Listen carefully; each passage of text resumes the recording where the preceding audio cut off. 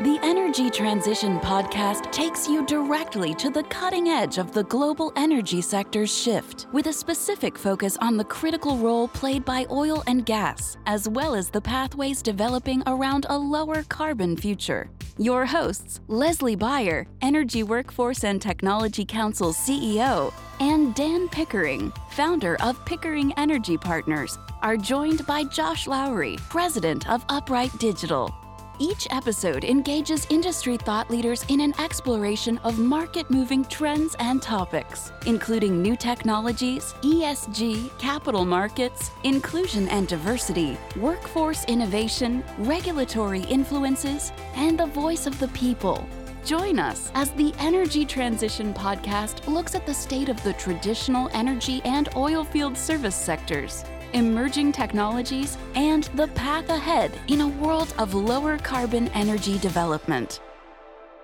Welcome to the Energy and Transition Podcast. My name is Josh Lowry. I am in the Upright Digital Podcast studio in Houston, Texas, joined as usual with the co-host extraordinaire, Mr. Dan Pickering. Hello, Josh. How are you, Dan? I'm doing very well. I think it's Lunar New Year, right? It is. It is. Whatever that means. So there's a lot of Chinese people that are happy. Very happy right now. I've seen some of the posts. It's very exciting. I am not happy. Would you like to know why I'm not happy right now? Please. The Cowboys lost over the weekend. I'm a Dallas Cowboys fan, and I am very not happy. I'm rooting for everyone to be fired now. I don't know what to do. I'm not really a crazy sports fan, but I'm a childhood Dallas Cowboys fan. This was a tough loss. I bought into the hype and the hope. There you go. Well, welcome to the disappointed football fan club then. Yeah. I've never really rooted against you in your quest to find out if the Texans are going to win. Yes. It may seem like I'm rooting against you. But man, this one, my son is 12 and he's feeling it. He's feeling it. It feels pretty terrible to introduce him to the Dallas Cowboys, fandom. And I said, Hulk, on this one, I don't know. Did he cry? He's not crying because I'm not turning him into a crazy fan, but he's upset and he just doesn't understand. He thought it could happen. Yeah, because I promised him we were going to the Super Bowl if they were going to the Super Bowl. So it was a rough weekend for us. Canceled those plane tickets. Yeah. Well, we're gonna pick you up with a fabulous guest today that was a on pretty. our podcast. I'm sorry, audience. Yeah. I didn't mean to. I'm having a bad day. This is not great. This is really a tough Monday here. We're gonna turn that frown upside down. Thank you, Dan. Yeah, absolutely. Our guest today, Patricia Martinez. She is this is a new word for me, the CETO, Chief Energy Transition Officer at Enerflex. And so, Patricia, thanks for being with us. Hi, Dan. Hi, Josh. Thanks for having me today. I'm Absolutely. excited to be here to hopefully make up for your loss. I'm not right. normally over the this weekend. depressed at the beginning of the show, but thank you for welcome, I guess. How are you? Great. Love it. Patricia, we always like to start our podcast with understanding who our guest is. So maybe just tell us a little bit about you. You do not have a West Texas or Texas accent, so tell us about where you're from, how you got to where you are, and what you're doing today. Great. Yeah, clearly not Texan, although I've been here for 25 years. Originally from Argentina, that's where I grew up. And I grew up, in an agricultural sort of rural town, in a rural family with two brothers. Pretty much as an athlete, played high-performing sort of volleyball throughout my youth and any other sort of sports with the balls that my brother would throw at me. I grew up with two brothers, younger and older. So, early out of school, got my first job was with Conoco in Argentina. And that's what brought me to Houston. As a finance person, as an engineering person? As a business person. I had a business degree, business administration and marketing degree. And just was hired by DuPont at the time. That was owner of Conoco then. Mm-hmm. And got into this fascinating world of energy that's where I ended up making a career.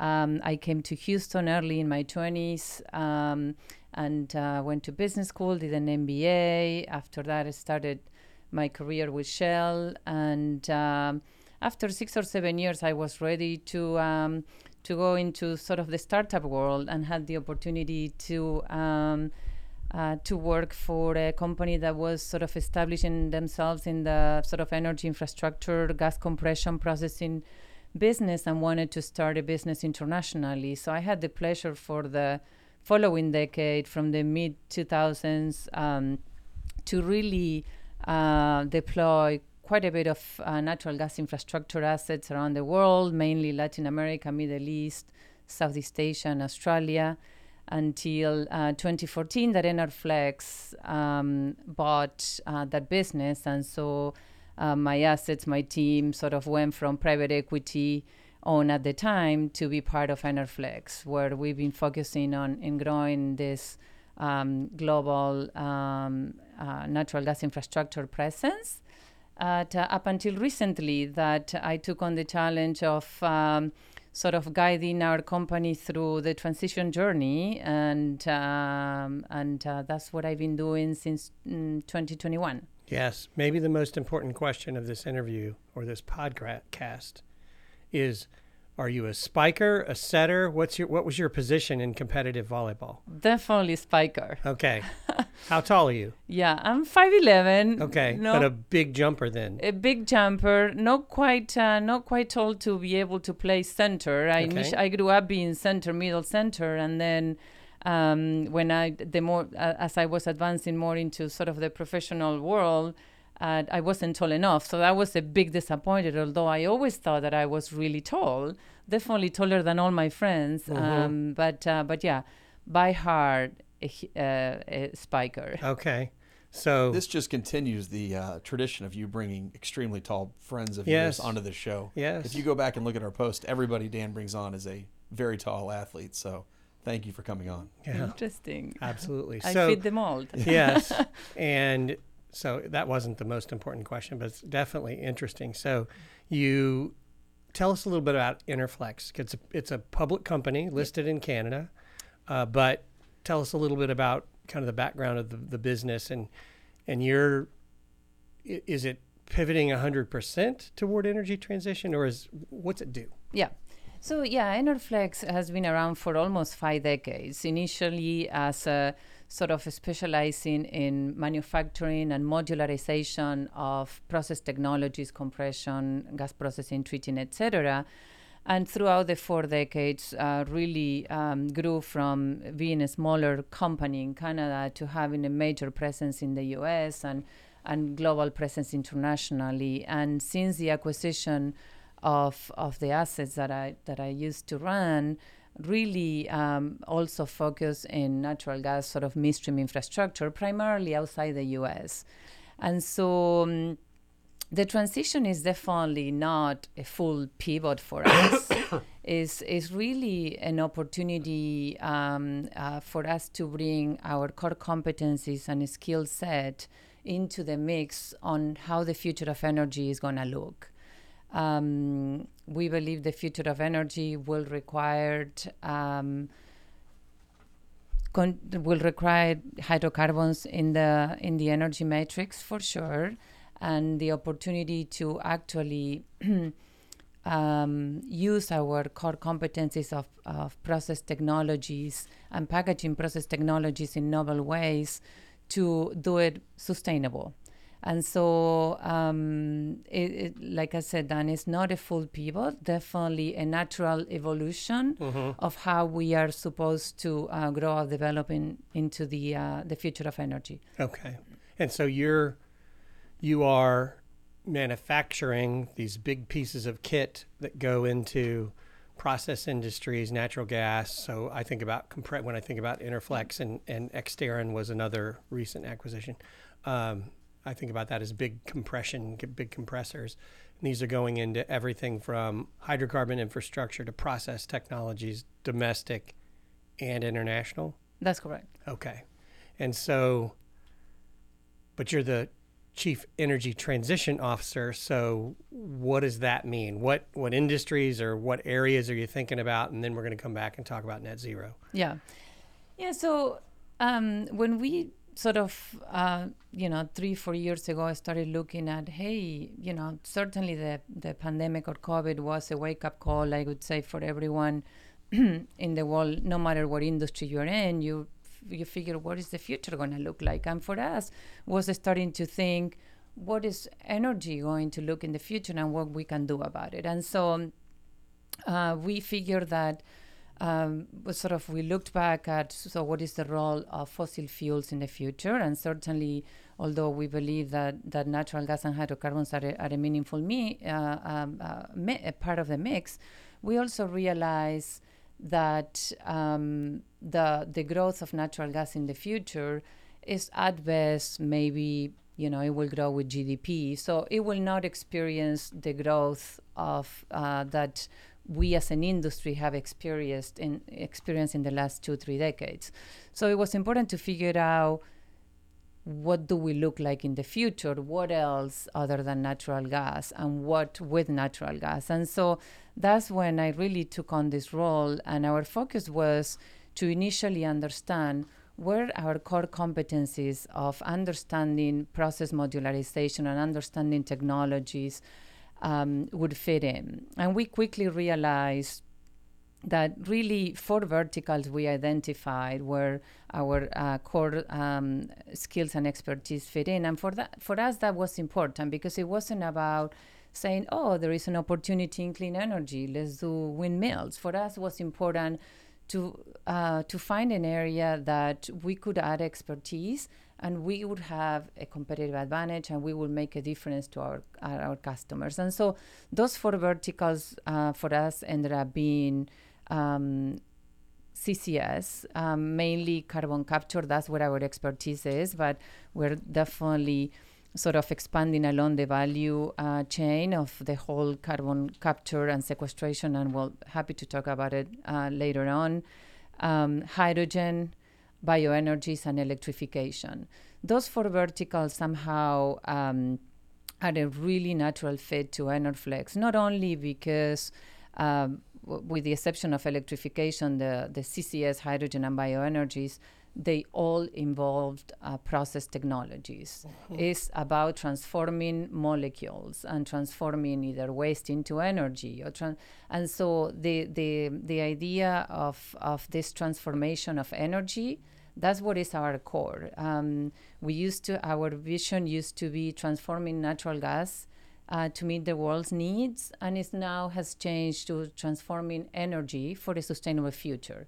So that's what we're doing. So in essence, our core competencies have not changed, now are being adapted to the wider landscape of energy.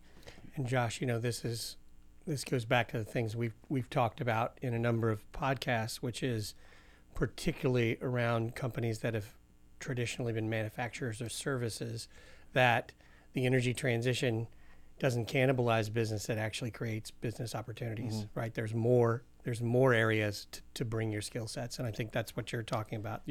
You're adding these 4, you're not subtracting 2 or 3 other things. Well, and that's really what I'm sorry for making that noise, but when I was researching you, and you're obviously on track with your presentation, but really this isn't far from what the Enerflex that I remember. Out of Calgary too, right? That's right. Yeah.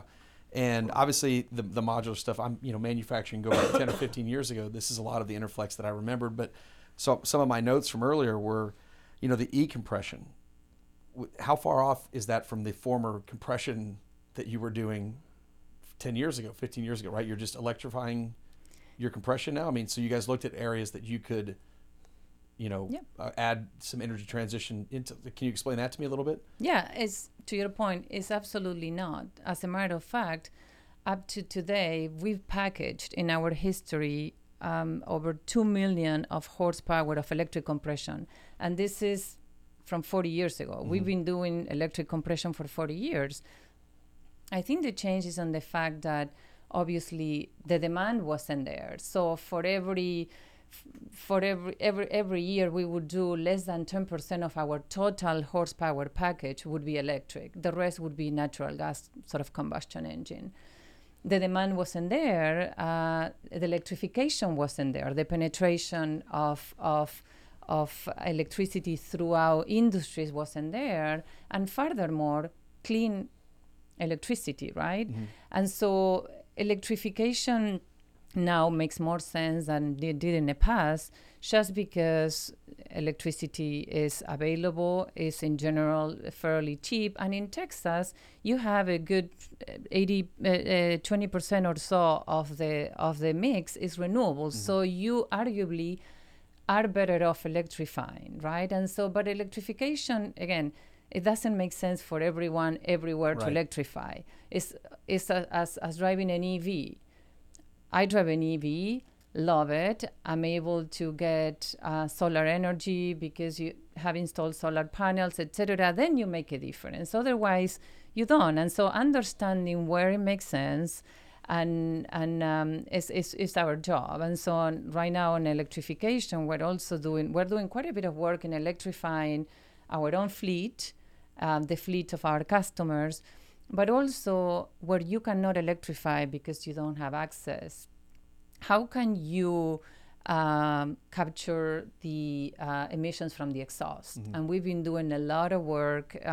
We have ongoing 4 or 5 pilots with different customers to piloting different technologies to figure out how we can make this happen sort of economically and viable for those areas that electrification is not possible.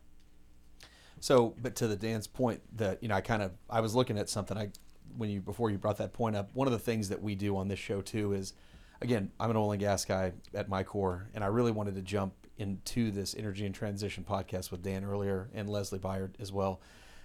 The concern that I had was a lot of my oil and gas friends were going to write this energy and transition off as something that they didn't have to pay attention to, or it was too far for them to a bridge too far, if you will. And I think that this is something you're describing that, no, you just need to maybe take a look at what you're doing and see if there's areas that you can, the proverbial right, the industry, where are areas that you can step out and maybe it's not as far as you think it is. And I think that's to your point, what you were saying, that some of these things just aren't as far out as we think they are. Absolutely. So, Patricia, if we think about these 4 verticals that you're talking about as your core focus, actually, before we do that, you said you drive an EV. It sounds like you've got solar panels, so you are committed. You are on the more significantly decarbonized of the individuals that we all interact with on a daily basis. So are you doing that because you want to save the planet? You think it's the right thing to do? And when we think about this net zero dynamic of getting to net zero by 2050, is the world going to make it? Where do you stand on all those things? I would say first I will answer as an individual. Yes, please. I'm doing that because, not necessarily because I want to save the planet, but I am committed to do the right thing, or what I think is the right thing, and what I can do, and in this case, driving an EV, is I think it's the right choice, because I have an opportunity to help reduce the emissions that I would generate otherwise, but most importantly, is a positive bottom line for my pocket. Okay. And I think that talk about that. Meaning you spend less on electricity than you do on gasoline, or? That's correct. And so, and I think to the point of that is that I think that none of us want to pollute the world or to the activities that we do engage in contributing to climate change. Nobody does it. However, we all try to address it the way we can, and the way we can, can you do it? Is technology there?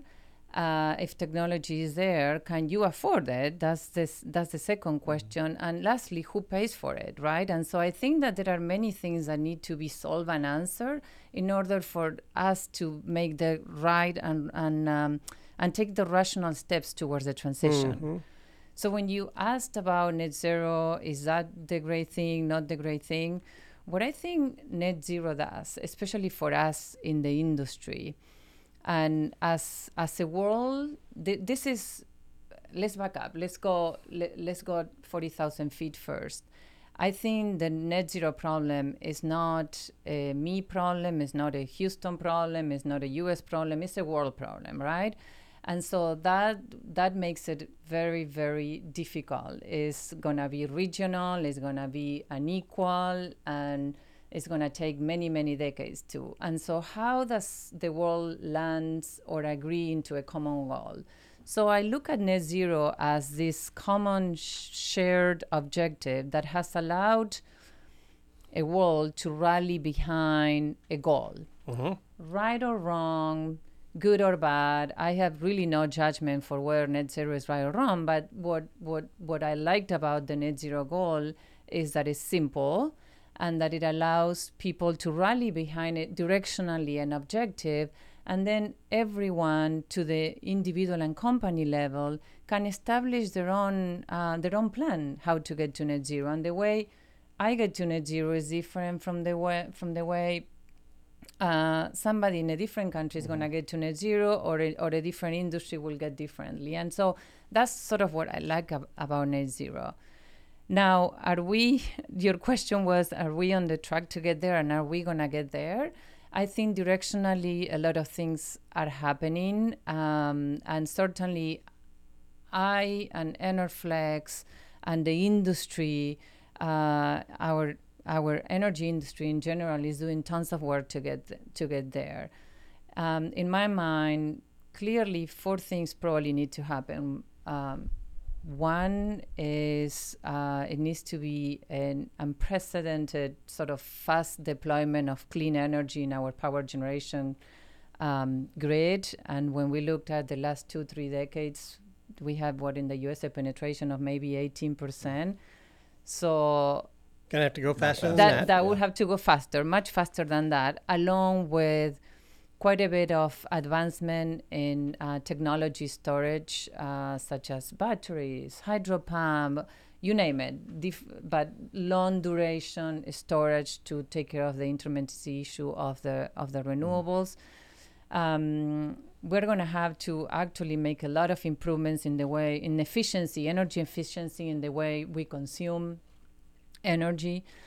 And the demand at a sort of industrial residential level, I think, will have to shift too, not only from a clean electrification perspective, but also in the harder to abate industries to type of fuels or sources of or carriers of energy such as hydrogen will make a big difference, right? In cement, steel, etc.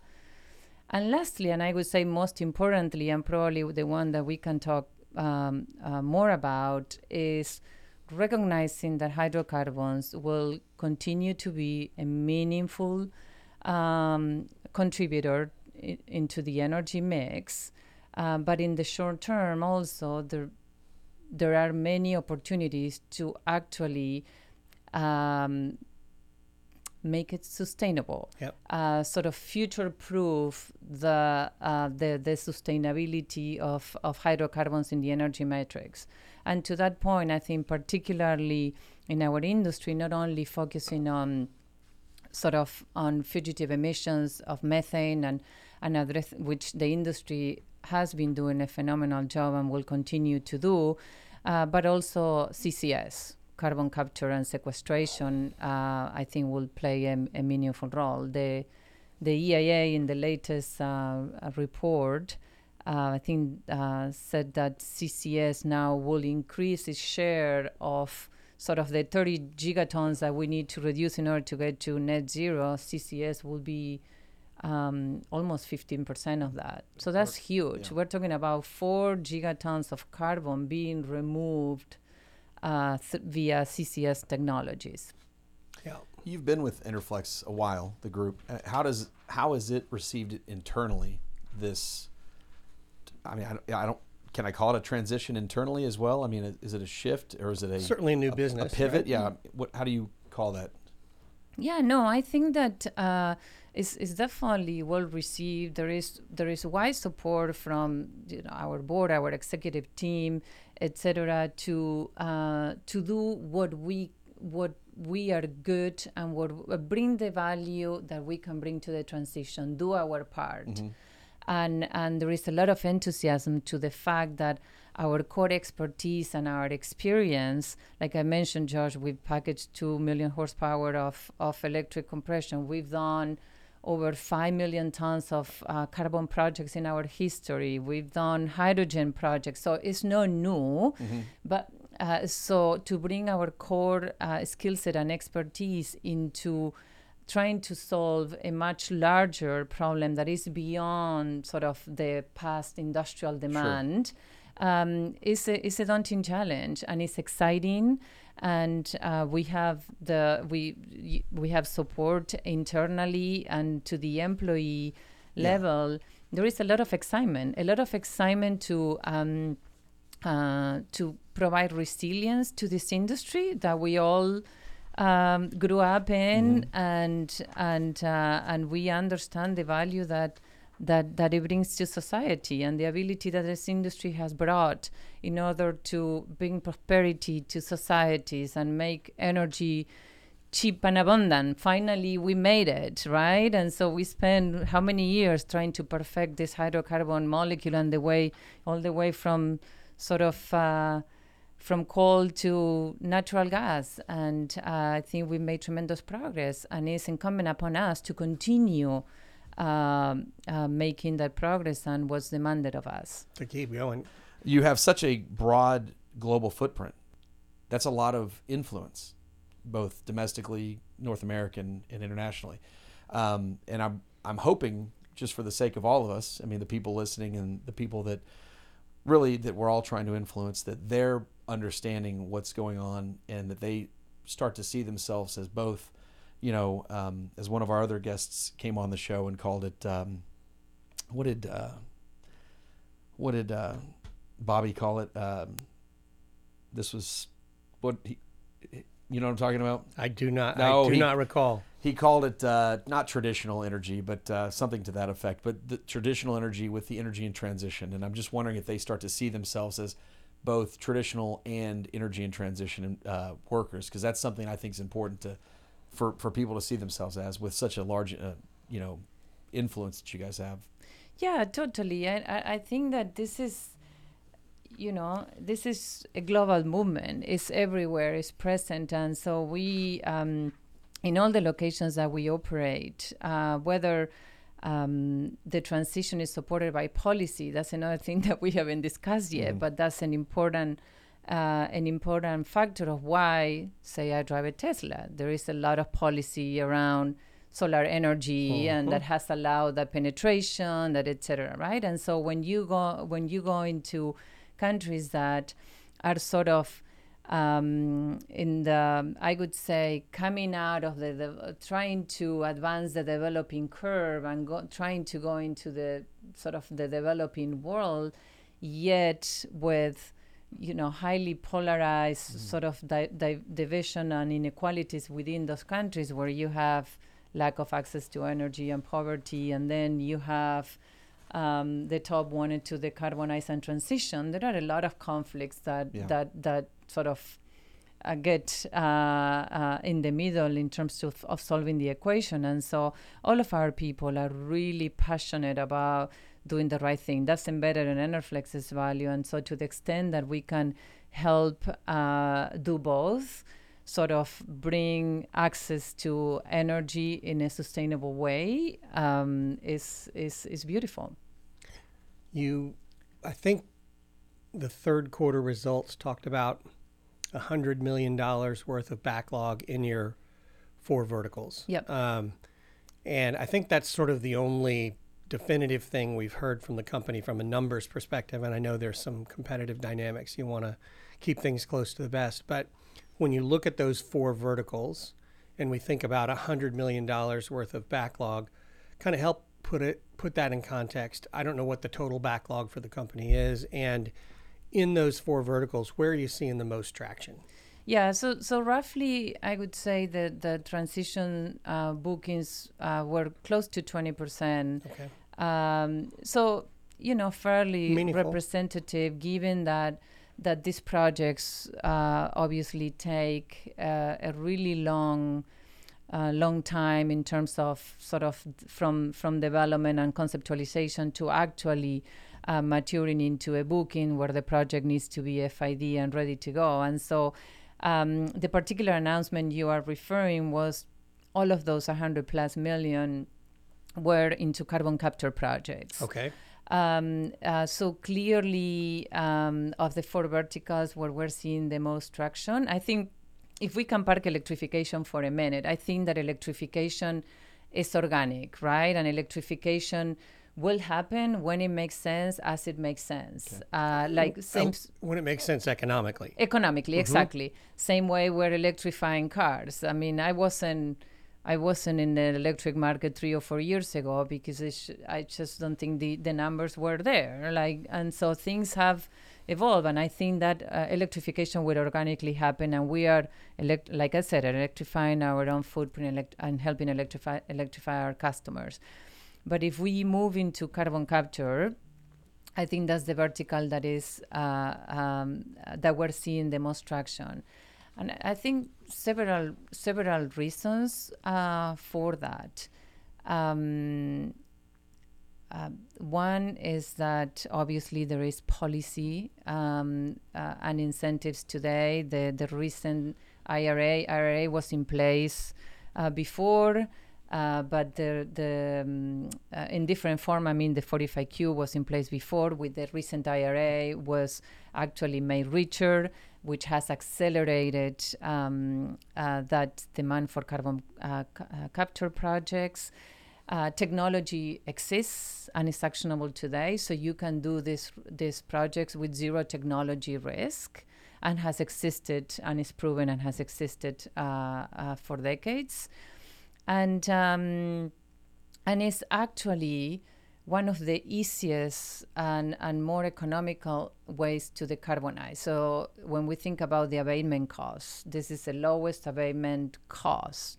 What can you do that reduces the emissions at the lowest cost? I think carbon capture is quite at the bottom, particularly pre-combustion sources. I think if we divide carbon capture or emission sources between pre-combustion and post-combustion, so post-combustion being basically those that generate as part of combusting, using the natural gas to combust it.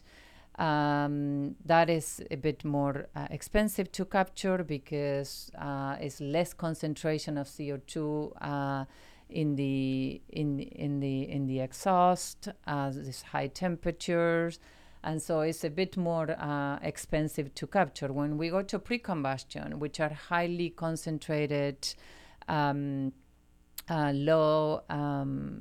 temperature, high pressure volumes, fairly easy and inexpensive to capture. That's very much what we, as I say, in the money today. In the money, meaning that with the incentives that are in place, you can actually do it without being an additional cost to the emitter. And in some instances, even the emitter has the opportunity to actually benefit from it. So those projects are moving and are moving really, really fast. And there is the market, just to put things in perspective, of the 4 gigatons of carbon, of CCS that the world sort of needs to attack, 0.5 gigatons are in North America.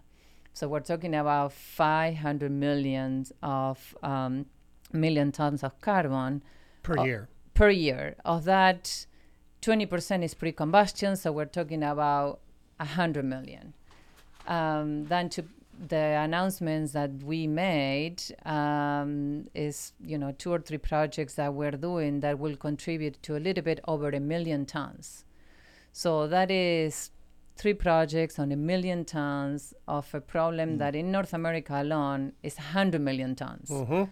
So we're scratching the surface. We are scratching the surface. Tell us or help help everyone understand. So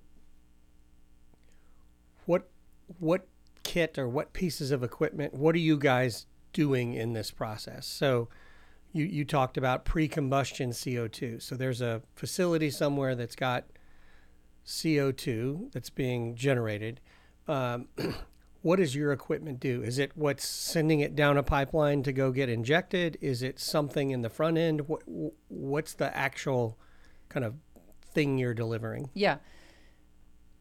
High level macro in the value chain, you have a capture solution that basically is process technology that is going to capture the CO2 and sort of transform the molecule, separate the CO2 from the rest of the stream, and the pure CO2 will be sort of compressed and transported to be finally re-injected somewhere, right? And so in the capture piece, that's where we participate. And when you look at holistically the value chain, roughly 70% of the value is in the capture, just because it's just expensive, right?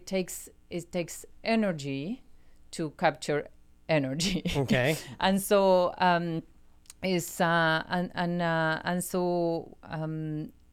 our role as Enerflex is to design and engineer and manufacture those solutions.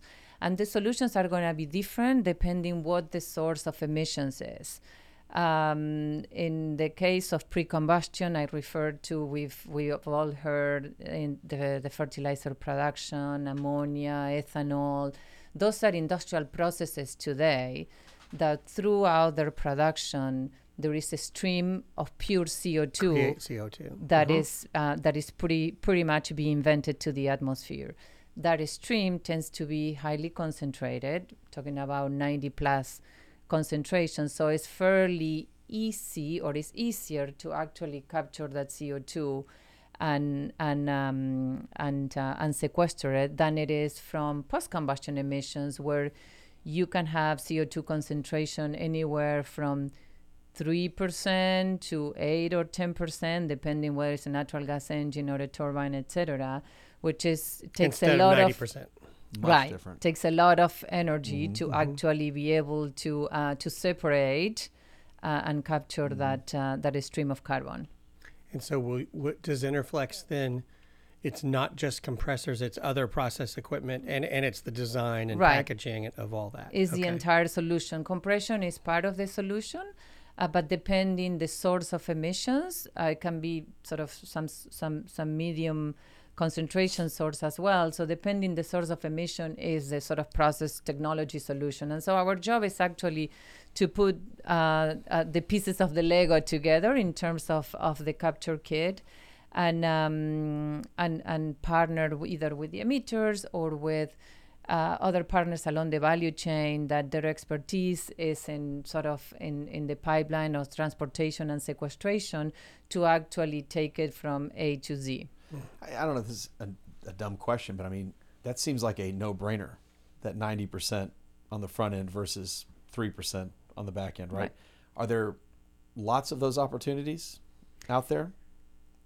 Today there are, but it's only roughly at best 20%, to be precise, it's 17% of the entire emission sources. So the remaining 83% is post-combustion.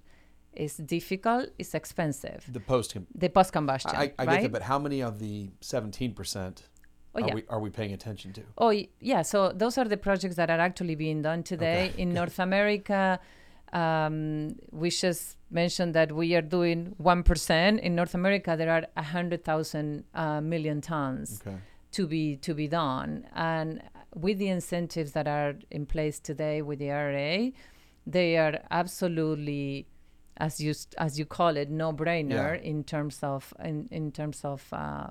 pursuing that as a decarbonization edge. And then you'll hear people talk about blue ammonia and blue ethanol, and so that's sort of how they are able to reduce the overall carbon intensity score of their product by actually capturing the carbon and sequestering it. Patricia, let's ask the question this way. If we think about 2 years ago, the number of pre-combustion projects you were bidding on, because you're pretty early in the process, right? That you're helping spec out what these things look like. Do you think that the amount of activity is it up 10% or 110%? I mean, if you think about how busy you are specking out projects, is it notably faster than it was a year ago or 2 years ago? Oh yeah, no doubt, no doubt. Pre-IRA, with the existing at that time 45Q sort of incentive, it was roughly $45 a ton. Pre-combustion projects were being evaluated and were, depending what the strategy for sequestration were either in the money or not. Meaning, if you were going to sequester close to where the emission was, where you weren't relying on 1,000 kilometers of pipeline, etc., those projects were fairly viable. The ones with the longer pipeline were less viable. Now, after the extended IRA, has the sort of the amount of projects that were in the spectrum to be in the money sort of grew exponentially. So I would say that pretty much everyone in the pre-combustion atmosphere is able to action on $85 a ton. And even I would argue that some in the post-combustion, and that's what we are in the piloting stage because we believe is doable, and hopefully we're able to land somewhere where the capture piece is way below the $40-$50, and then therefore achievable throughout the chain. And I think you mentioned a little bit ago that I think all these numbers tie together. At $40 to $50 a ton to capture, you're at 70% or so of that total $85 credit, and that leaves some money for the midstream folks and the sequestering folks. That's right. So suffice it to say, the IRA took us from near the money to clearly in the money, and things are moving ahead. Yep. Talk a little bit about the projects that you're working on. You said you're working on 3 projects. And so what are the similarities and what are the differences? I assume at this stage that everything's a little bit different because we're pretty early in the process. But talk a little bit about what you're doing and give folks an idea at home of the kind of things that are moving forward.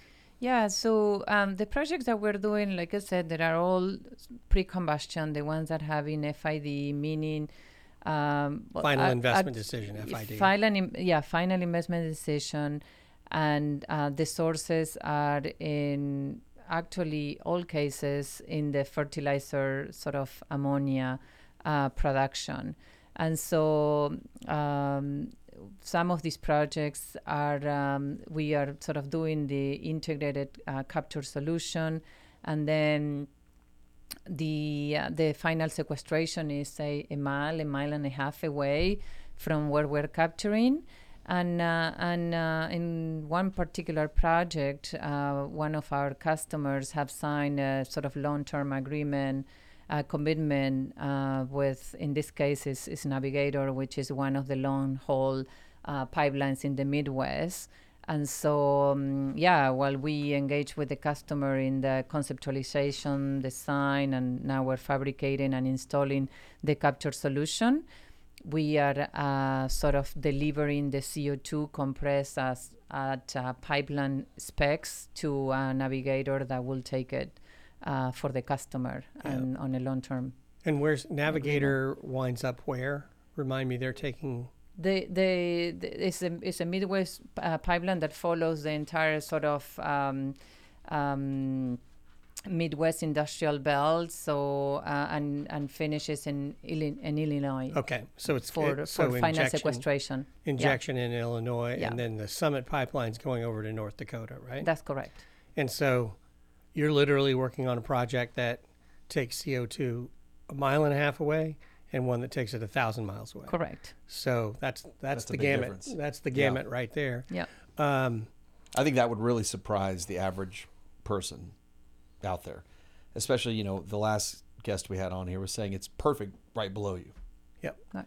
And which obviously would make sense. I think anybody would say we'd love to just do it right here, but to go 100 miles and then 1,000 miles, that's a big difference.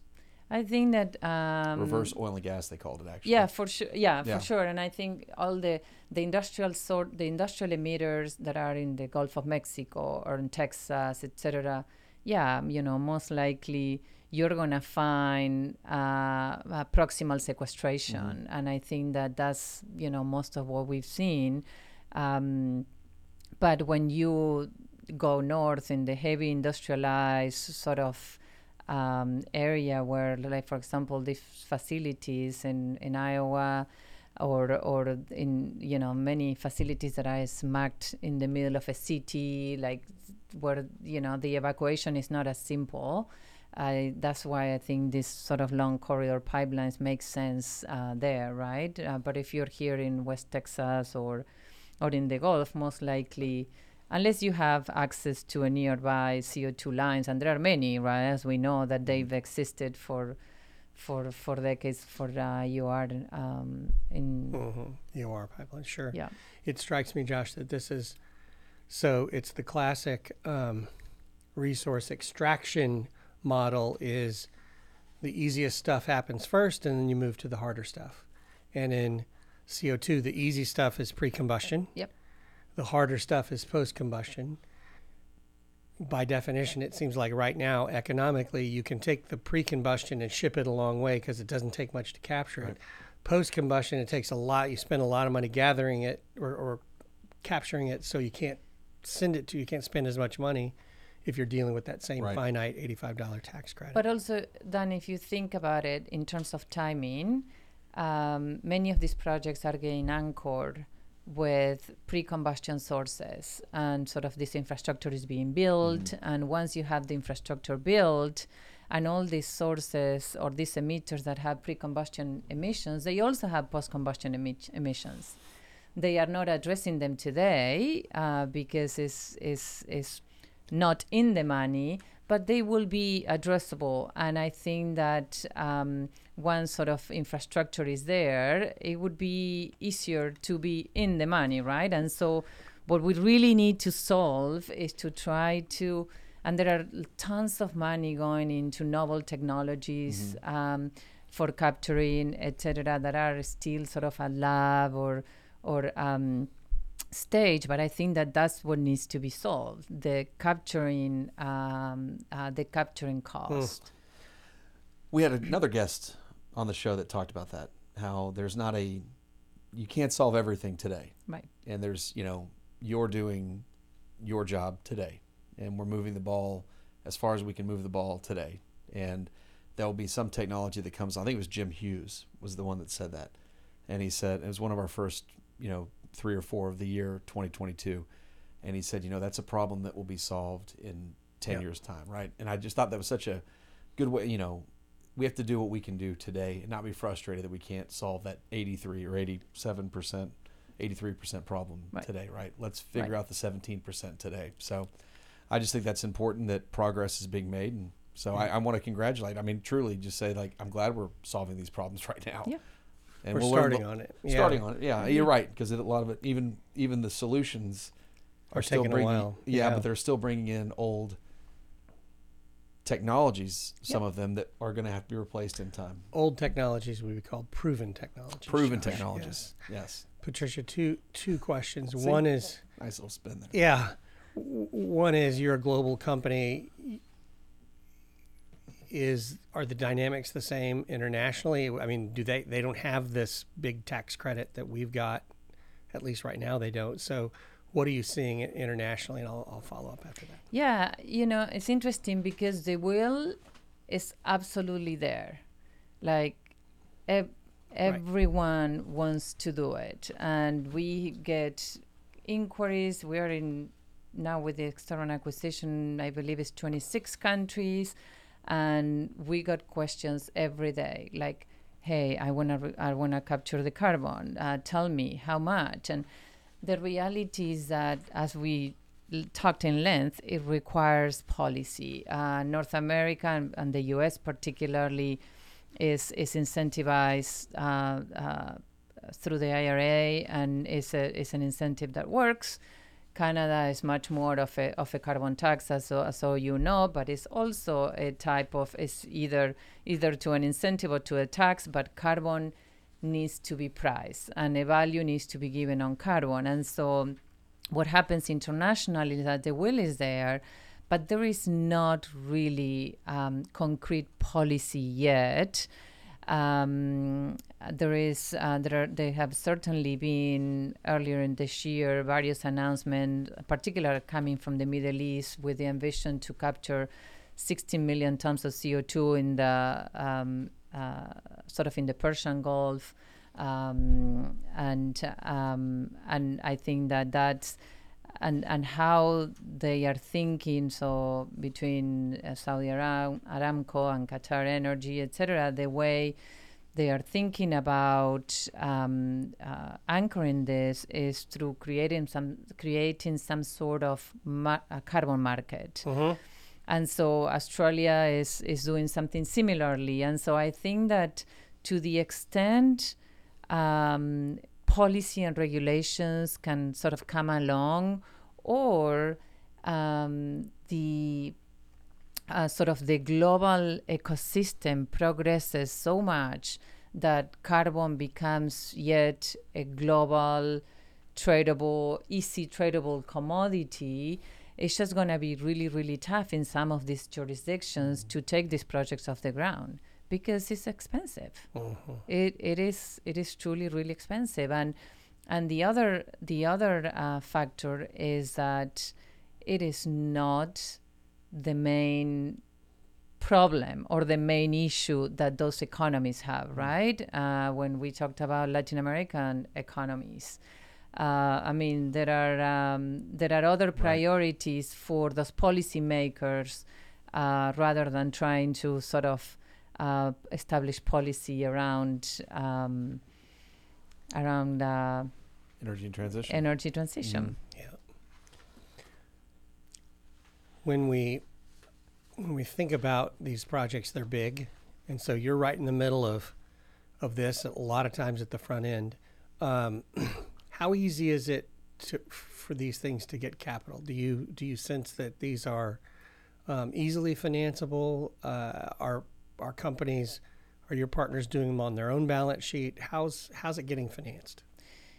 Yeah, so I think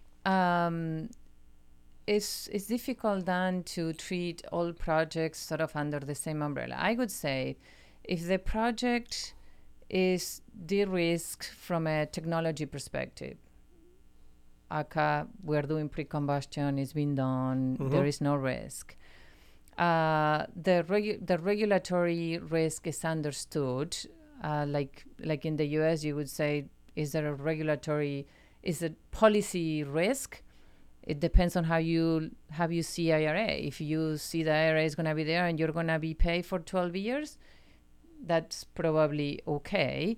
And then have you secured like a long-term offtake agreement for the CO2 from a credit worth or credit rated counterpart? I mean, if your project meets those three criteria, I think there's plenty of money for those projects. Yep. I think structuring the project that all the pieces of the puzzle come together is not that easy. It's easier in the U.S. than it is in other jurisdictions. But I would say for the U.S. and talking North America in general, I think there is plenty of money available for these projects as long as you're able to address those major risks. Mm-hmm. When will your three announced projects, when will they start putting carbon in the ground? Carbon in the ground, best case, end of 2024, so Q3, Q4 next year. And the projects that are relying on long-haul pipelines, those, is yet to be seen. I think the target is probably Q1 2025.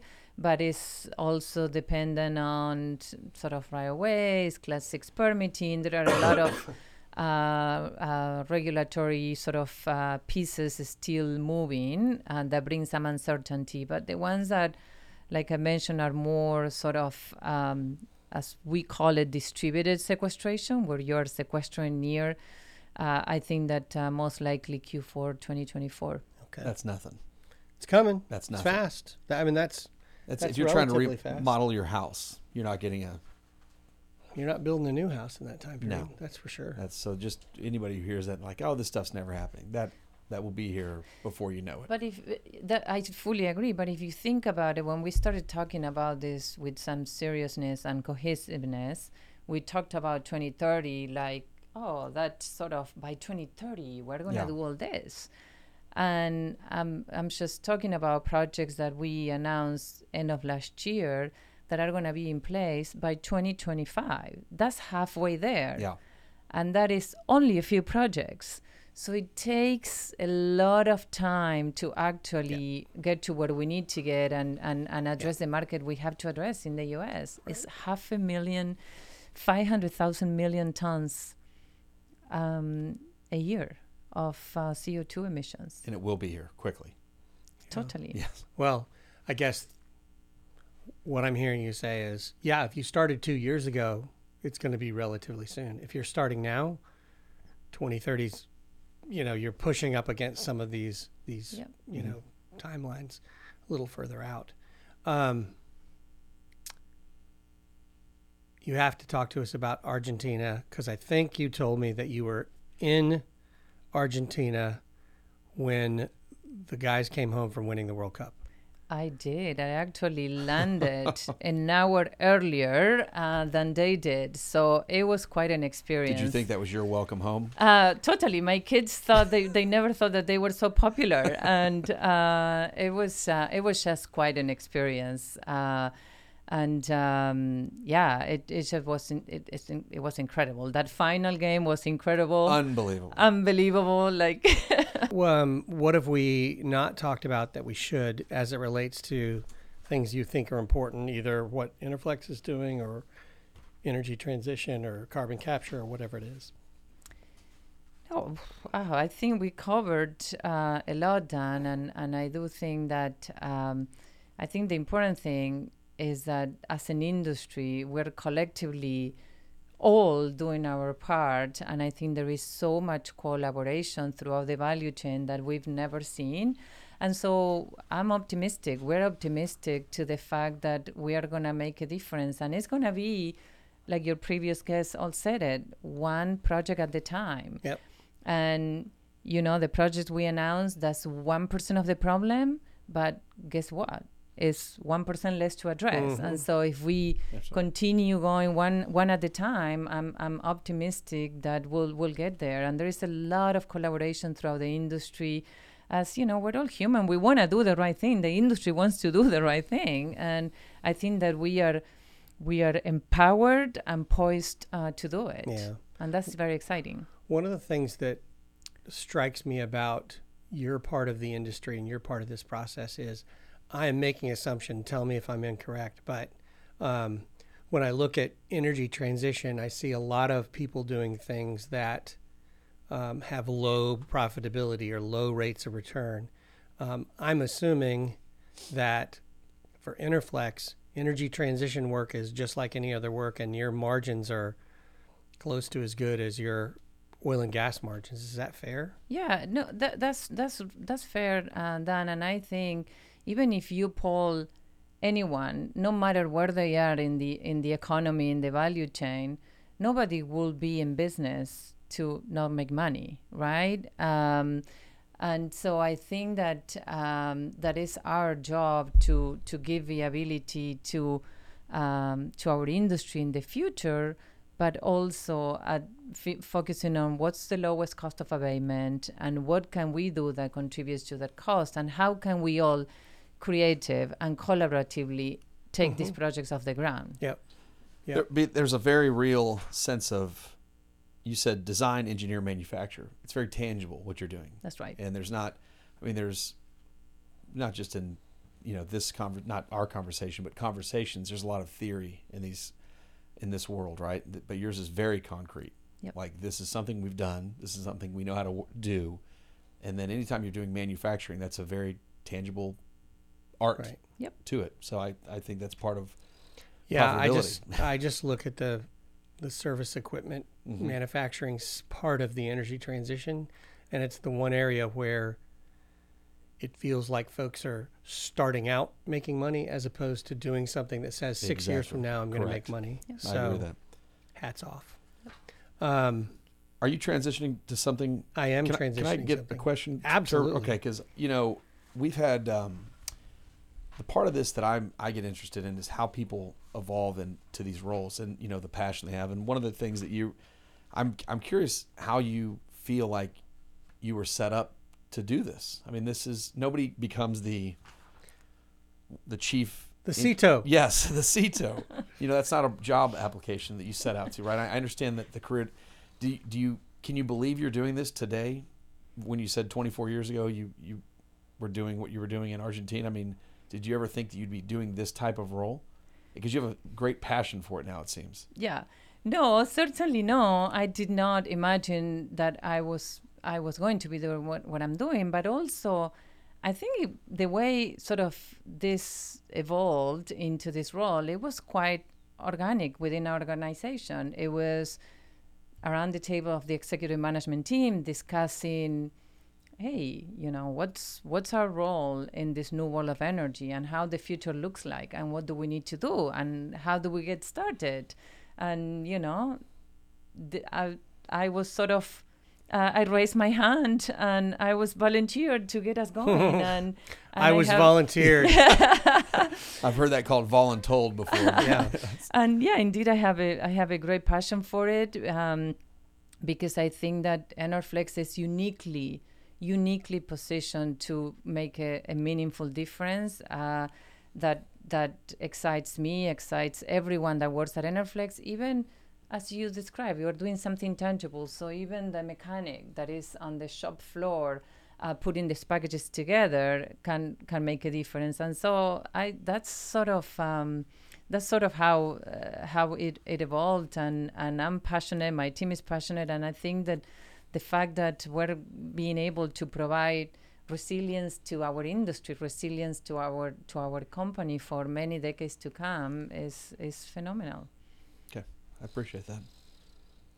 Well, we can follow your progress at www.enerflex.com, right? That's your website. And so we'll be listening and watching for further development. So we usually end all of our podcasts with what we call the lightning round. So you get to answer this question, yes, no, short, no explanation. It just helps give answers, people a view of who you are from a sort of tongue-in-cheek perspective. So you want to start, or you want me to, Josh? I mean, this is you get to ask. This is such a good first one.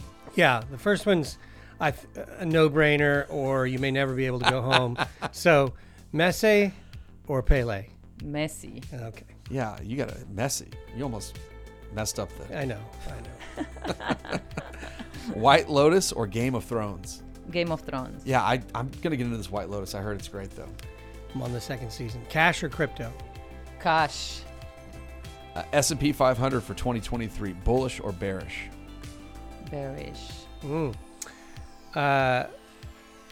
EV or internal combustion engine?